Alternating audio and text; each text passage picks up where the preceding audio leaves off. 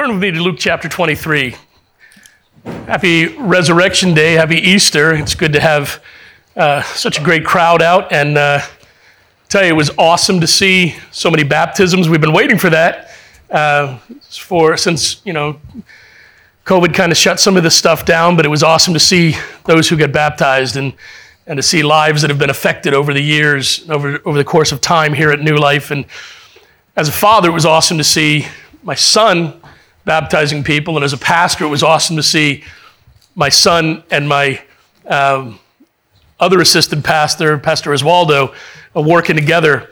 And I think what they were doing, working together in baptizing people, is such a great picture of the church, of what we're supposed to be doing as a church, helping others. Zach, is he in here? He's in here, and he is my oldest son, and I get a little concerned for him sometimes. Zach has Parkinson's. Sorry, bud, I didn't mean to out you there again. So when he does things like this, even though he's a older gentleman and buff, I still get concerned, and I'm very thankful that Oswaldo was able to be there and that God gave Zach the strength to be able to baptize, and then to see our two new daughters. I should have paid him a little more to keep them under a little longer. But it was a joke, people. Come on. It's Easter. Come on. But, and it was great to see the response of the church. And to hear you sing this morning, what an awesome time. Luke chapter 23 is where we're going to be at. This year, we're talking about, our theme for this year is roots. Getting back to our roots as Christians. Getting back to what it is that Jesus teaches us and what he taught us and what he wants us to know. Getting back to understanding what it means to truly be a Christian. And this day today, what we mark, what we celebrate, we don't necessarily celebrate. I know traditionally it's Good Friday.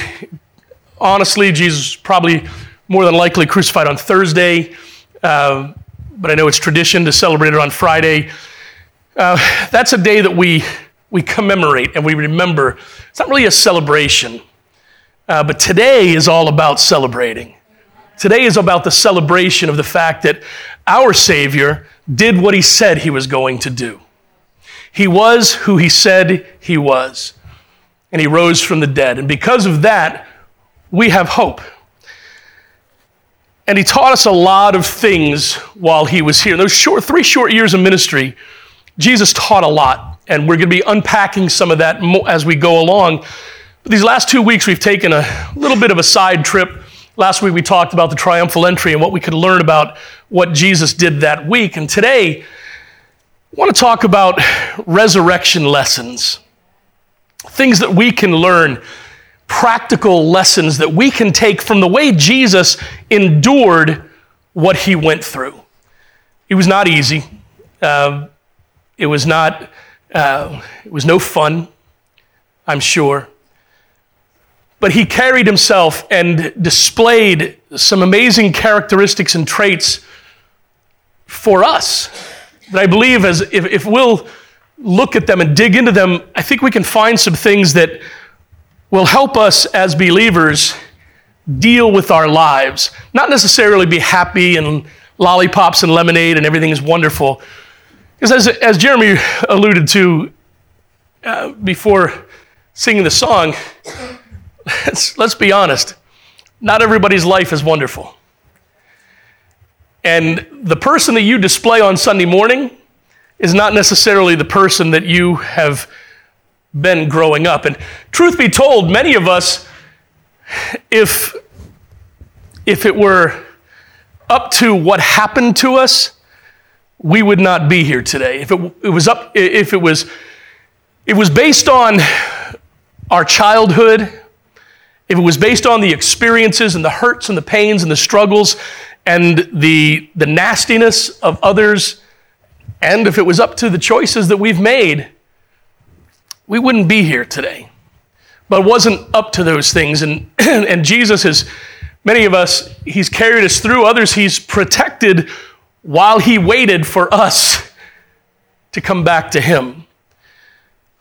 I think even though some of us have had better, easier lives, I guess I would say, and some have had much more difficult lives.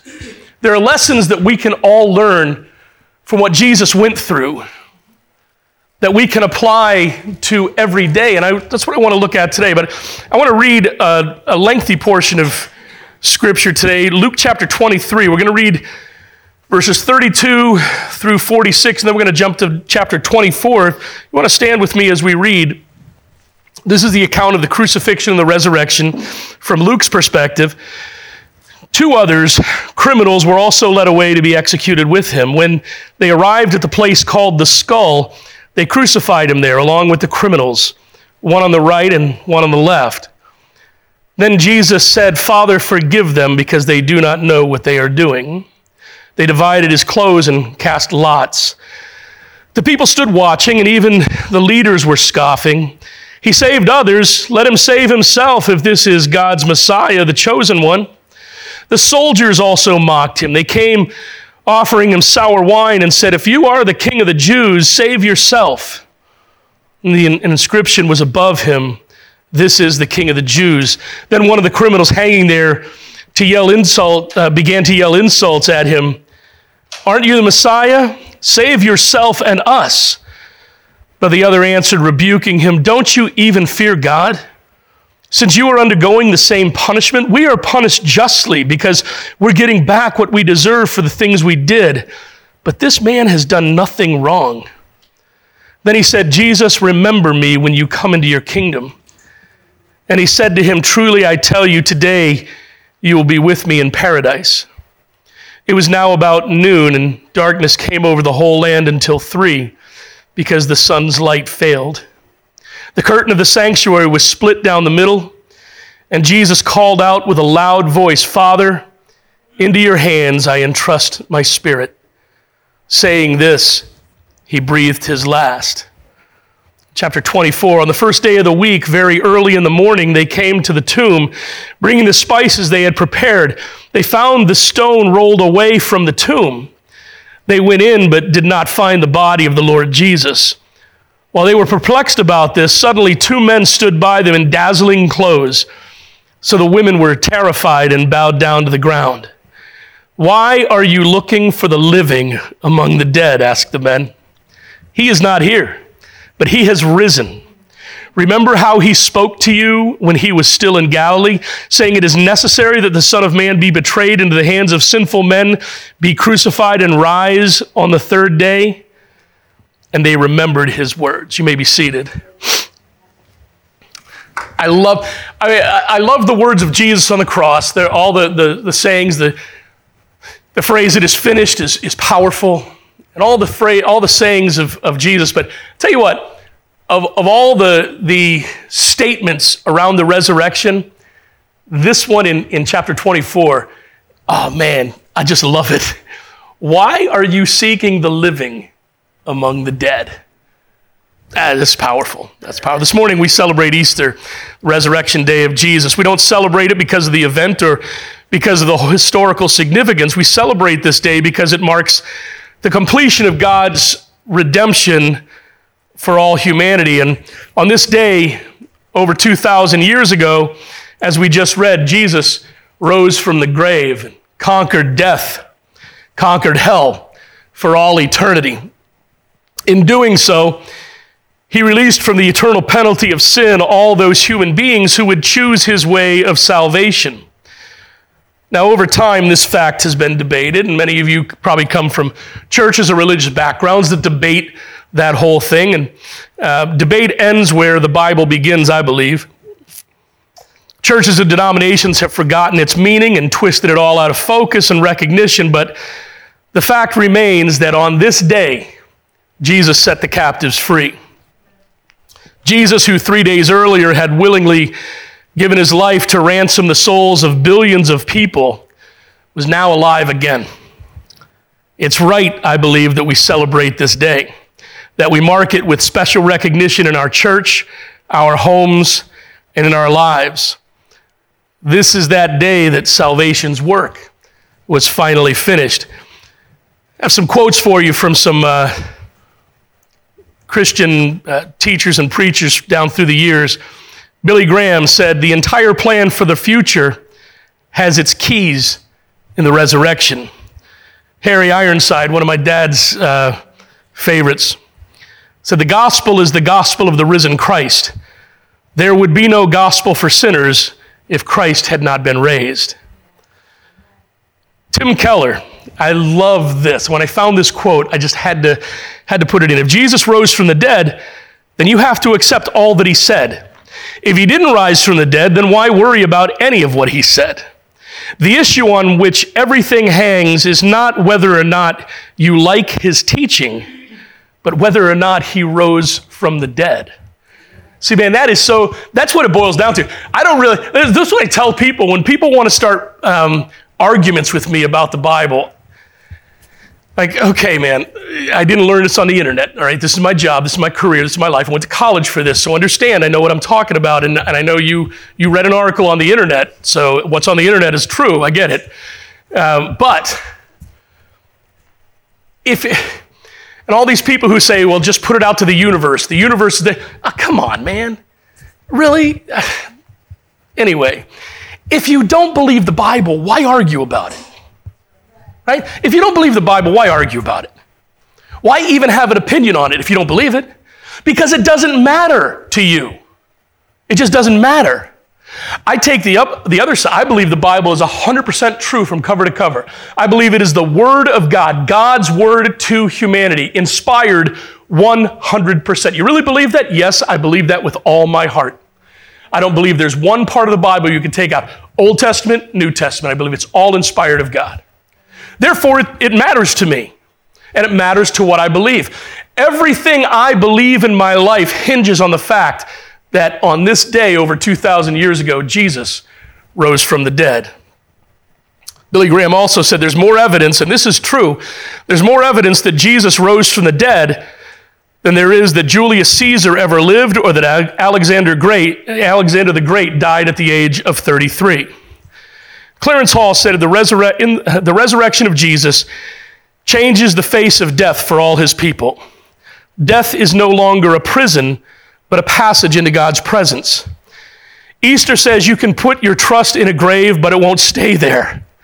You can nail it to a cross, wrap it in winding sheets, and shut it up in a tomb, but it will rise. I love that. Now, across the country, across the state, across the world, there's going to be a lot of sermons preached today and lessons taught about Easter that will point out very important details of these 3 days.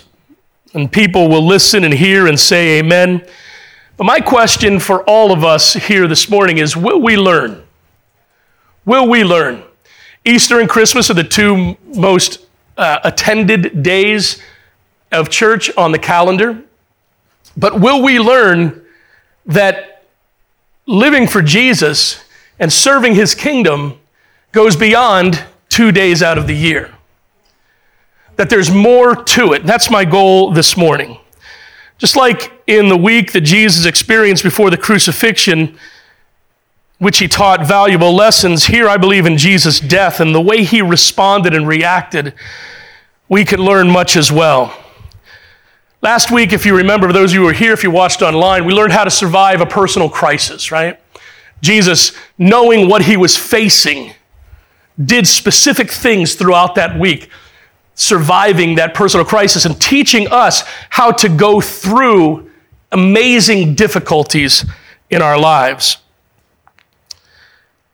This week, I'd like to share with you 5 important lessons that we learn from Jesus' ordeal of crucifixion that we need for our everyday walk of faith. Jesus didn't come to earth to die for our sins only, although that was his main focus, that was his main purpose. He came to earth to teach us a better way to live. Once you accept Christ as your Savior, there's still life to live.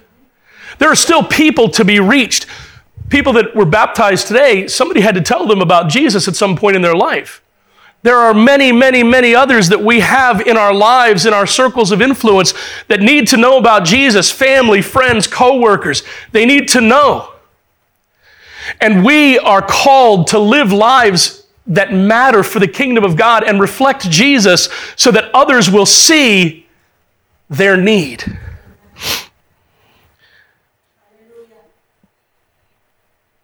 Jesus came to show us a better way to make a difference and a better way to represent his kingdom. There's so much to look at and to dig out from the last week of Jesus' life, and we're not going to attempt to exhaust it all. But there are some very important principles for his followers to learn and practice that I want to point out this morning. The first one is this, and this wasn't necessarily Jesus, but it was the crowd around Jesus. And it's this: choices matter. Choices matter. We teach our children that, right? Choices matter. Hey, you little knucklehead, choices matter. You want to chase the ball out of the street? No, that car's going to run you over. Choices matter. We teach it about their friends, right? It's important the friends you choose. It's important the people you hang around with. It's important the places you choose to go. Choices matter. We learned that lesson from the crowd that day because the crowd had the choice, man. They had the option. And they chose a murderer instead of a savior. You understand that? They chose a murderer instead of a savior. Matthew chapter 27 says, verses 20 through 23, the chief priests and the elders, however, persuaded the crowds to ask for Barabbas and to execute Jesus. The governor asked them, "Which of the two do you want me to release to you?" "Barabbas," they answered. Pilate asked them, "What should I do then with Jesus, who is called Christ?" They answered, "Crucify him." Then he said, now listen to this next part, man. Then Pilate says, why? What has he done wrong? If you remember the story, Pilate's wife told Pilate, hey, don't have anything to do with this guy, right? Let him go. I've had a bad dream. I've been tormented and tortured in my dreams about this guy. Don't have anything to do with this. That's why Pilate washed his hands. Now, he could have freed Jesus, but he chose instead to give in to the crowd. And he said, why? What has he done wrong? But they kept shouting all the more, crucify him. You notice something? They never answered why. They never answered Jesus. They never gave him an answer. They never answered Pilate when he said, what has he done wrong? They never said it. They never answered him. They just said, crucify him. Choices matter. Now, I know that was God's plan. I know it was God's plan for redemption, that Jesus Christ would die for the sins of all humanity. But listen, these folks had a choice. They had a choice at that moment. They didn't have to side with those who hated Jesus. They could have stood up for him. They could have tried to riot. They could have tried to do something to free Jesus. They could have said, no, he's not worthy of death. They could have sided and made a different choice. Can you imagine being witness to the death of the Savior of the world and not understanding nor accepting the full meaning of his death or the saving power of his grace? Can you imagine being one of those soldiers who pulled out his beard? Or I don't know about you. I'm from a different time. We're different morality, right, Charlie? Different ethics. I think one of the worst things you could do to a person is spit on them. I think it's vile. I truly do. Now, there may be other things, but that's just, to me, that's just the epitome of just a nasty spirit. And that's what they did to Jesus. Man, they pulled his beard out. Obviously, there's not much up here to pull out. But I've had my grandkids and I've had other little children. When Gabriel and Michael came to our house, they would grab my beard, and it's at different times, it's at different lengths. And I'll tell you what, when they yank it, it's like, oh, that hurts. But I've never had somebody pull my beard hard enough to pull it out from my skin. And that's what they did to him. Choices matter. These guys chose to abuse the Savior of the world. They chose to reject the Savior of the world. And we think, how could they do that? I mean, they witnessed it for 3 years. They watched this guy heal people. Some of these people, you realize some of these people that cried, crucify him, had eaten bread and fish that he provided. Some of them had watched him heal relatives, family, and friends. And yet at this point, they made the choice to say, crucify him. How could they do that? Well, man, let me ask you this. How can you do that every day of your life? How can you make the choice not to live for the one who died for you?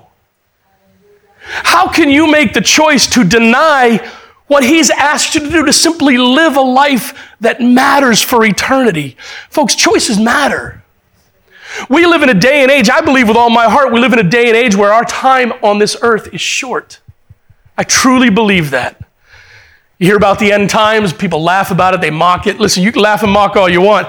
We can sit down and have a conversation about prophecy, and I can show you from Scripture, from the teachings of Jesus, how the times that we're in right now completely mirror what Jesus said the end times are going to look like. Now I'm not predicting anything, I'm not setting a date, that's not it, but I'm just telling you, as I read it, I think the time is short. Now, short is a debatable point, but be that as it may, we have a job to do. We have a call on our lives. Yet every day, Christians, people who have given their lives to Jesus Christ, make the choice not to live for him, not to serve him, not to make every moment count for him.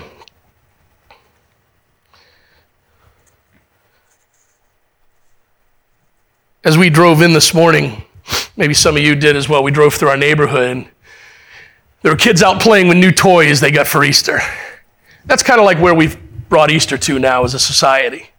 Right? It's like a second Christmas. And it's what's sad for me is, especially in our area, which is post-Christian now, so many of these kids that get these toys and this candy and whatnot don't understand what today is all about. Because many of them, their parents don't understand what it's all about. They've never been told what it's all about. Maybe you are watching this morning, maybe you've joined us this morning here live, and you've heard a lot about Easter, but you don't really understand what it's about. Listen, man, choices matter. When we get down here a little bit, we're going to talk about choosing Jesus. Christian, choices matter in your life. The choice you make on how to live and what path to take in your life. Second lesson I learned from Jesus here is that you don't always have to fight, but you do have to stand. Now, I'm a Chase. There's a certain trait, certain characteristic about us that some find appealing, others find appalling. Right? How do I put this nicely? We're very opinionated, and we let you know it. We have no problem sharing our opinions. We have no problem talking and debating. We have a problem losing a debate. I'm slowly bringing the rest of my family around. We'll eventually get them all to wear Dodger blue and Rams blue. That's right. That's what Jesus wears. Telling you, man.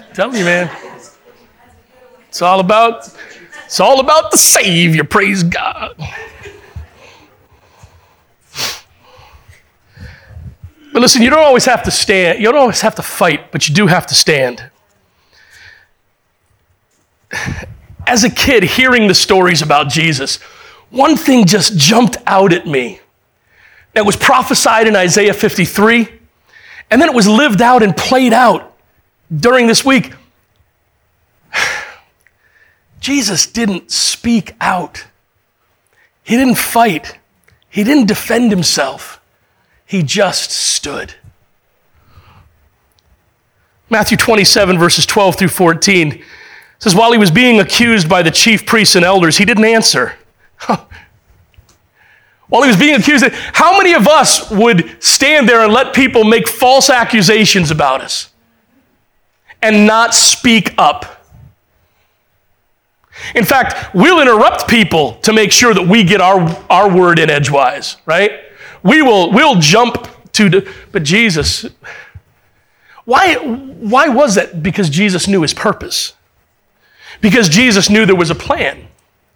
Because Jesus knew that these things had to happen. Listen, there are times where we need to speak up. There are times that we need to make an argument, make a defense for the gospel of Christ. But there are other times in your life where some things happen that just don't matter. We have twin sons. Boys to begin with are they're a different species. Yes, I'm not sure if you know this. Biologically and scientifically, there are male and female. By the way, that's it. And boys are different, okay, when it comes to raising them. Drew, Aylin, you have a little boy now. Yes, he's an angel. Yeah, okay. Stop giving him Benadryl. All right? I pray to God that all these young families that are having children right now have one boy and then have another. Because it is a special time when those boys just... And with twins, as I've said before, with twins there's no pecking order, right? Gabriel likes to brag, I'm 8 minutes older. Whoa, 8 minutes, that's commercials, right? These two, they will argue over anything. It doesn't matter. You can ask Maya and Autumn, they've been with us now for 4 months. Gabriel and Michael will argue, and now the girls are here, they're just feeding the fire. Yeah, they know how. You think they're angels. Yeah. I'm leaving all 4 to you folks in my will. They're all on you. They just don't stop, man. They just have to argue over everything. And that's the way we are sometimes in our lives. And are we reflecting Jesus? And listen, I'm not talking about when you're having a conversation. I'm talking about sometimes, folks, you just need to know how to keep your mouth shut. You just need to know when not to speak. There are times when people, and I know it's nobody in this auditorium, but there are people in our lives that wake up in the morning just looking for a fight, right? Right? You woke up on the wrong side of the bed, the right side of the bed. I don't care which side of the bed you woke up on. You just woke up looking for a fight. Jesus wouldn't give him a fight. Sometimes you don't have to speak, but you do have to stand. Jesus didn't cower. He didn't cringe. He didn't fall away. He stood. And when Pilate said, "Are you the king of the Jews?" he says, "That's what you said." He stood. He stood there. He took it.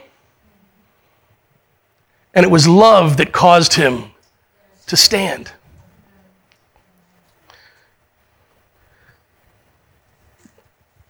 Jesus didn't call you to defend him. You understand that? Jesus didn't call you to defend him. He called you to live for him. He said, if I am lifted up, I will draw all people to me. Didn't call you to defend him. He called you to live for him.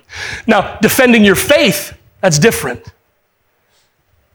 Defending what you believe, but Jesus didn't call you to get into a fight over whether he exists or not. He called you to live for him. That distinction can be the difference between success and failure for your witness. What this means is keep the most important things at the forefront. Stop getting into religious arguments over foolishness and understand that people are dying and going to hell, not because of choices they've made in their life, but because of the choices they've made not to accept Jesus as their Savior. See, as Christians, we want to march and hold signs that say, God hates whatever. Man, first of all, don't speak for God because his word does that, and that's not what the Bible says. The Bible says Jesus loves everybody and died for everybody. The Bible says that Jesus accepts everybody that will come to him. Whosoever will may come. So don't try to defend God when you're not really sure what his word says. Rather, live for him. Live a life that matters. Live a life of purpose. Live a life of principle according to the Word of God. And see the difference that allows to be made in your life. The third lesson I learned, and this one is such a tough one, obedience is important. Obedience is important. Parents raising children today, if there's one lesson, if there's one piece of advice I could give you, it's this. And I know it's going to go completely against what many are teaching today because it's all personal autonomy and you don't want to hurt the kid's psyche, blah, blah, blah. Teach your kids to obey. Man, teach your kids to obey. I'm serious. What part of life are they going to go into where they do not have to obey somebody? Well, you can be unemployed and live in a tent by the side of the road or down in an old van by the river. Chris Farley, right? You can make that choice. Or you can choose to learn how to follow leadership. Well, I'm following leadership. That's obedience, okay? Those of us who went in through the military know that and my drill sergeant, I don't know what it was like for Jonathan and some of the others who went through. My drill sergeant, Staff Sergeant Huddecourt, still remember the man's name because he haunts my dreams, okay? He told us straight up. He says, I don't care. I'm your mother, I'm your father, I'm your girlfriend. You call your congressman. I don't care. I'll throw you down the stairs. I don't care. He said that. I'm just telling you the truth. This was before they gave you the cards to hold up that said, I'm feeling stressed right now. He said, my job is not to make you happy. My job is to drill the civilian out of you and then to build up a soldier. I was like, okay, sir. Makes sense. And in order to get through basic training and then in order to serve honorably as a soldier in the United States Army, I had to learn how to obey orders. In order to be a solid follower of Jesus Christ, a successful soldier in the army of God, I need to learn how to obey. I need to learn how to obey His teaching, His leading, His path. Obedience is important. Philippians chapter 2, verses 5 through 8 tell us this about Jesus. Adopt the same attitude as that of Christ Jesus, who, existing in the form of God, did not consider equality with God as something to be exploited. Instead, He emptied Himself by assuming the form of a servant, taking on the likeness of humanity. And when He had come as a man, He humbled Himself by becoming obedient to the point of death, even to death on a cross. Whew. You know what Jesus did? One thing we leave out, I know there are some denominations that do this, but one thing we leave out of communion or Last Supper is feet washing. You ever read that? Ever read that part of the story where Jesus washed the feet of the disciples? And it's not, Erin tells me, my feet are not pleasant. She has no problem telling me that. But it's nothing compared to these folks back then. They wore sandals, Jesus Nikes, right? They wore sandals, and they walked on dusty roads. And the sweat and the dust and the mud combined, and their feet were nasty. They were dirty. And Jesus took the form of a servant, became a servant, and He washed their feet. Showed amazing humility and obedience to the plan of God. And that's all He asks of us. Listen, you may not have been called to be a missionary far across the sea. You may not have been called to be a teacher, anything like you're afraid of doing in the church, but you are called to stand and serve. You are called to live a life of purpose and principle according to the Word of God that matters for the kingdom of God. Obedience is important. Go back to point number 1, choices matter. Your choice to be obedient to the call of God on your life is important. Why is it important? Because the eternity of others hangs in the balance. The eternal souls of others hang in the balance. People need to hear about Jesus, and you're the opportunity they have. You may, as the old song says, you may be the only Jesus some will ever see. You may be the words of life some will ever read. Obedience is important. Paul called himself a prisoner. He called himself a slave. He called himself a bondservant of Jesus Christ. What was a bondservant? A bondservant was actually a slave who had served his time and was now free. But the bondservant chose to be a slave to the master. And they would, once a bondservant made that choice, they would take him over to a post, and they took a ring and they would hammer an earring into their ear to show that they were the bondservant of this master. And Paul said, as his relationship to Jesus Christ was represented, he says, I am a bondservant, a chosen slave to the will of God. Obedience to God's way and God's call matters. God's way is not the path of least resistance. Sometimes it's the path of greatest challenge and difficulty. But know that your obedience to his call on your life has an eternal purpose that matters for his kingdom. Lives will be changed because you were obedient. Do you understand that? Lives will be changed because you were obedient. Your obedience to his call is important. The fourth one is probably the toughest one. Okay? I'm just telling you. Get ready. It's the toughest one. I don't understand it. I don't know how I don't understand such love. I don't understand such courage. I don't understand it. But forgiveness is your best weapon. Sorry, man. I don't get it. I don't get it. But forgiveness is your best weapon. Luke 24, 32 through 34, we read this already. 2 others, criminals, were also led away to be executed with him. When they arrived at the place called the Skull, they crucified him there along with the criminals, one on the right, one on the left. Then Jesus said, how in the world can you say this? After everything they've done, they've spit on you, they pulled your beard out, they put a crown of thorns on you, you're bleeding. Your back has been ripped apart. You've been beaten with, not only was he whipped with whips, he was beaten with rods, man. He took so much, I don't know, how in the world is he still standing? The physical abuse that Jesus took, the emotional abuse, the mental torture and anguish. Yet on the cross, he says this, Father, forgive them.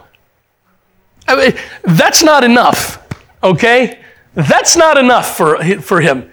He has to go on. He says, Father, forgive them because they don't know what they're doing. Wait a minute. That's absolutely ridiculous, right? That's how we look at it, because that's how we live. Ain't no way I'm forgiving that person. You have no idea what they did to me. You have no idea. Pastor John, you grew up, and you've said it before, Pastor John, you grew up in Mayberry RFD. Your life was wonderful. Wonderful little life growing up in white suburbia and all this wonderful stuff. And you had a charmed life growing up on Navy bases, blah, blah, blah, blah, blah, blah. You have no idea the literal hell on earth that I had to grow up with. And I don't, man. I don't understand it. Can I be honest with you? I don't understand how an adult can be brutally ugly and vicious and nasty to a child. And let me tell you something, man. I got to be honest with you. I am not, if it's your first time here or you're pretty new here, you'll learn about me that I'm not your typical pastor. I express my feelings a lot. And if I had my choice of jobs, it would be to be the hammer of God. I'd give me Doc's time machine and let me go back in time and find these so-and-sos before they abused a child. These, I can't even call them men, who think it's okay to impose their lustful will on a child. You'll never find the body. I promise you that. I can't stand it. I can't stand the idea. I can't stand the thought. I can't stand it. Jesus said, forgive them. Now, for a lot of this, I would not go on to say what he said. They don't know what they're doing, because what Jesus was saying is these people don't really realize they're killing the Savior of the world. And they also don't realize that they are fulfilling the prophecy and causing the greatest sacrifice of all time to be made. So they didn't understand the macro sense of what Jesus was going through and what was happening there. I can't say that about the ones who abused you. I can't say that about the losers that came into your life and made a mess of your life, ladies, and then decided to take off. Gentlemen, I can't say that about the women who came in and just destroyed your life and continue to destroy your life and just take off. I can't say that because, quite honestly, those people know exactly what they're doing. I won't excuse what abusers do, but I will say this. Forgiveness is not for them. Forgiveness is for you. Because you will be trapped in the prison of anger and bitterness, of unforgiveness, until you can finally say, I'm going to let it go. It's tough. It's tough. Gabriel and I are a lot alike, and Zach is a lot like me. We are protectors. Okay? We're protectors. I'm not tall. I'm not much of anything, but I'm a dog in a fight, man. And I protect, it's my job, it's my chosen job to protect others who need help. Okay? That's just what I feel I need to do. And can you believe people mock you for that nowadays? Yeah, you do need to be stood up for, okay? Just stop. But more than somebody standing up for you, that may feel good on the outside to see that person get what, quote unquote, they deserve. You need to forgive for yourself. First of all, because it's obedience to God's will. He says, forgive those who wrong you. The reason he says that is because there is a greater purpose, listen to this, there's a greater purpose for your life than to live miserably in bitterness. You understand that? There's a greater purpose for your life according to God's plan than for you to live in miserable bitterness for the rest of your life. He wants you to be free. He wants you to be happy. He wants you to enjoy the fellowship of other Christians. He wants you to enjoy his blessings. He wants you to enjoy his love and his grace. And he wants you to live a life that shines the example and the grace of grace and love to a world that needs him. And the way you start doing that is by getting yourself to a place where you can at least start praying about forgiving the ones who wronged you. Listen, I think we get it wrong. I see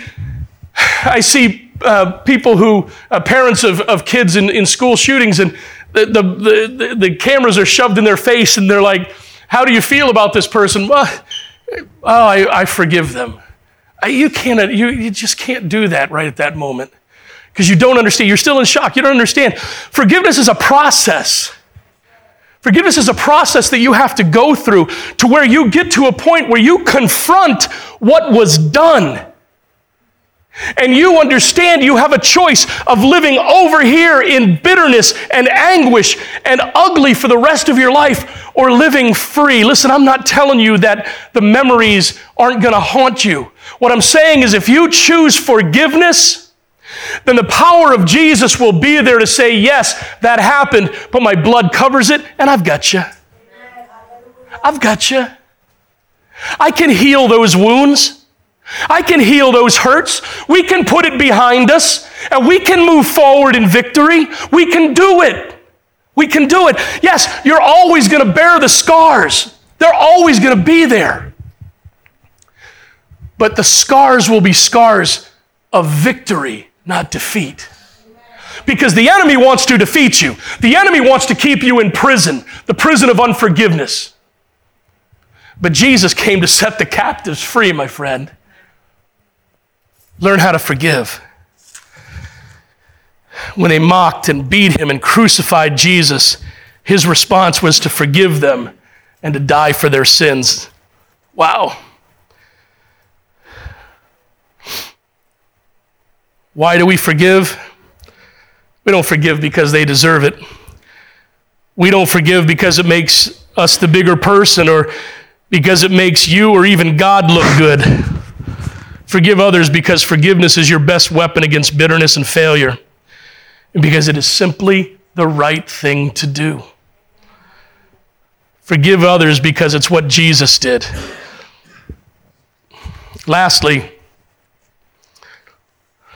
the true message of Easter: everyone is welcome at the foot of the cross. Everyone is welcome. Listen, Christians, we've done this to ourselves, right? We have done this because we're divided. I don't know if you know this, everybody that's here, because we're an evangelical church. That's where we would fall. You're all supposed to be right-wing Republicans. I'm just telling you that. George, come on, man, come on. Cliff, I'll tell you. Listen. Charlie, you guys, along with being Dodgers fans and Rams fans, you're supposed to be right-wing Republicans. Because that's what the world says about us, right? That's how the world classifies us. We're all supposed to fit it, but we're not. We're all different. We're all different. Here in this church, we don't talk about politics much. You may talk about it over coffee or something, but you know why? Because we're kind of split down the middle here, truly. And then we've got a whole section of people who just really don't care. So we don't talk about things that really don't matter. What we do is try to understand what our purpose here is. And that purpose is to reach people with the gospel of Jesus Christ. Our purpose is not to hate others.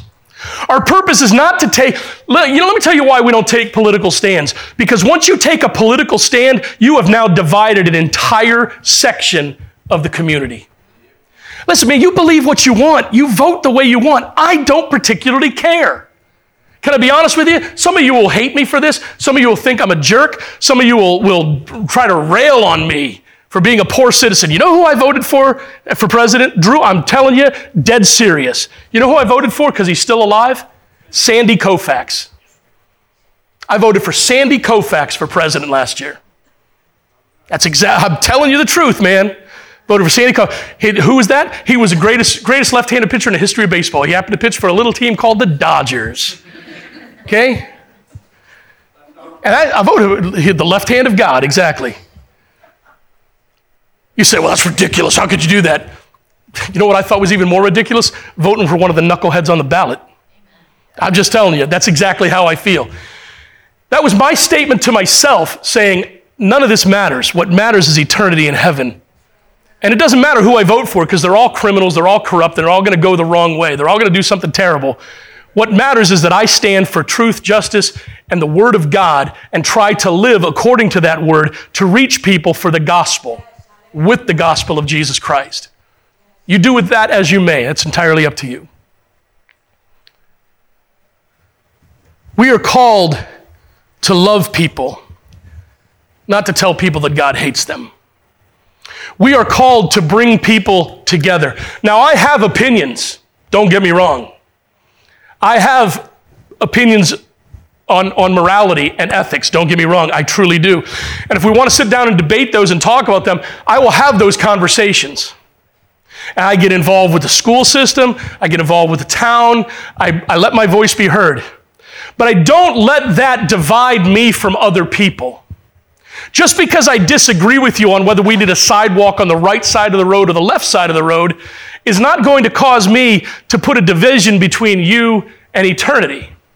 Because what you need more than my opinion on sidewalks is Jesus Christ.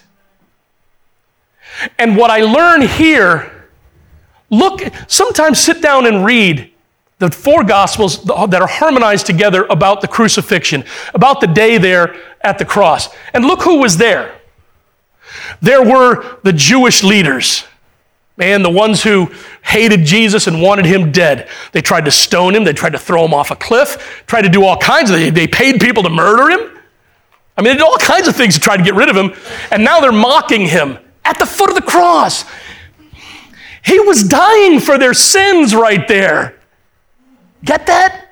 He's dying for their sins, and they're mocking him. They were welcome at the foot of the cross. They still are.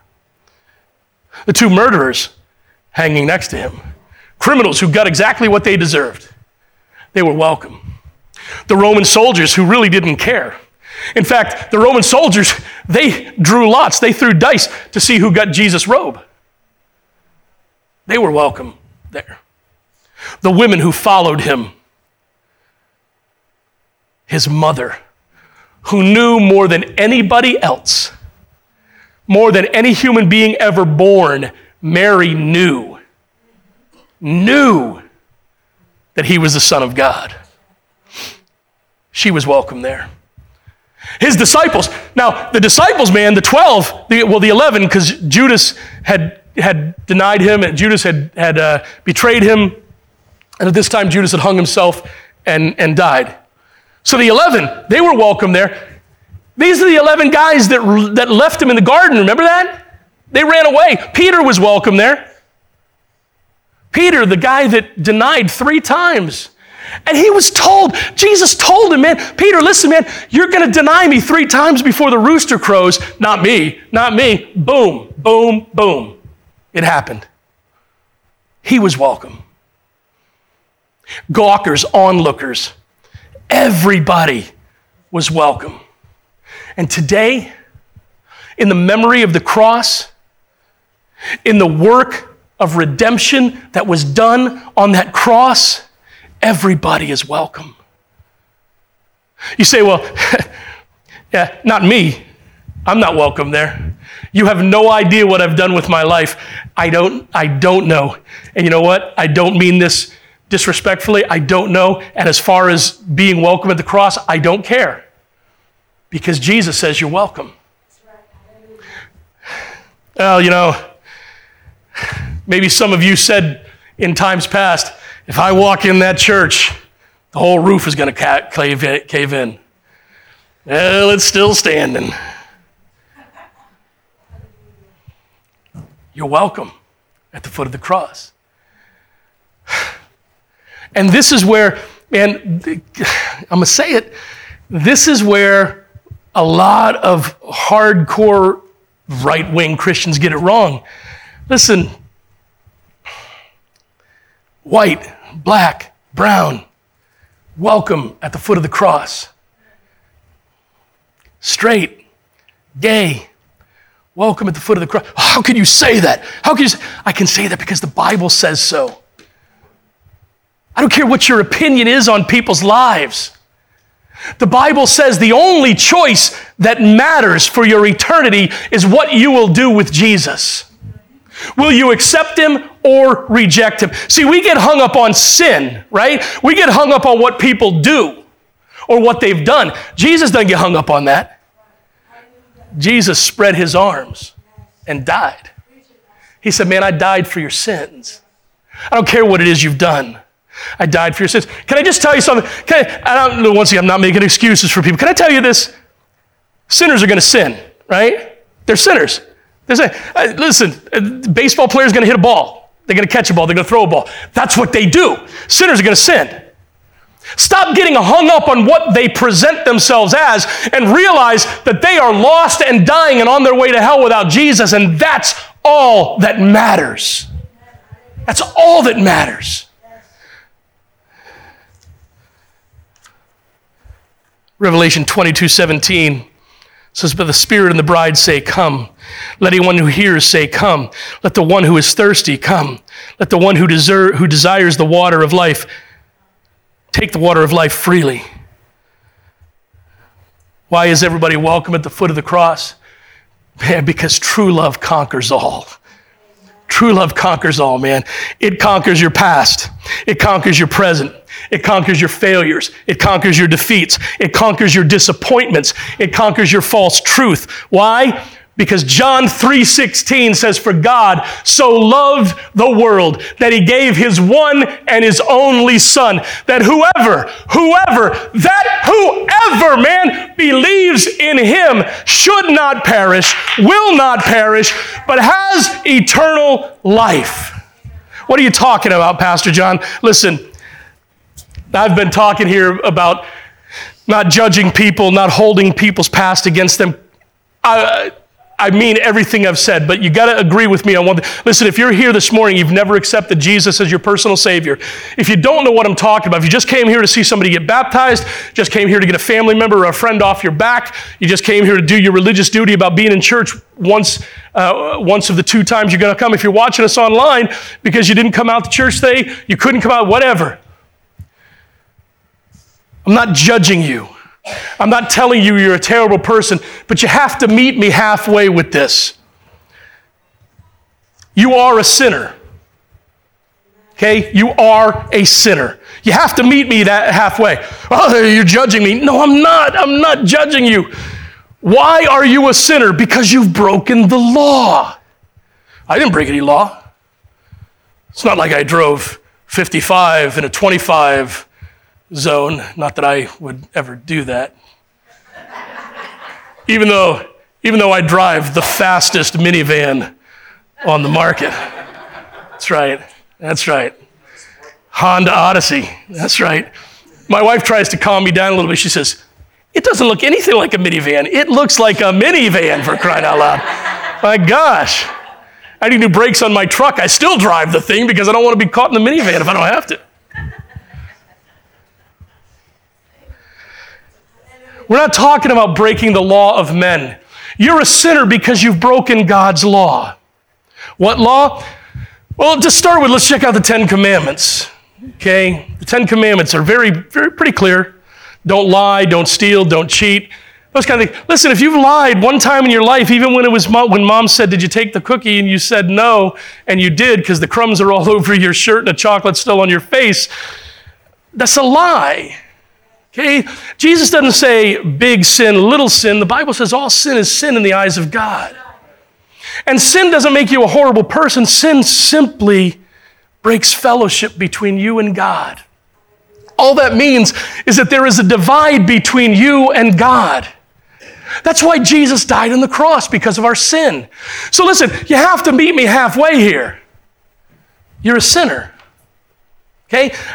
Not judging, you're not a bad person. I think you're wonderful. You probably make great blueberry muffins. I think you're awesome.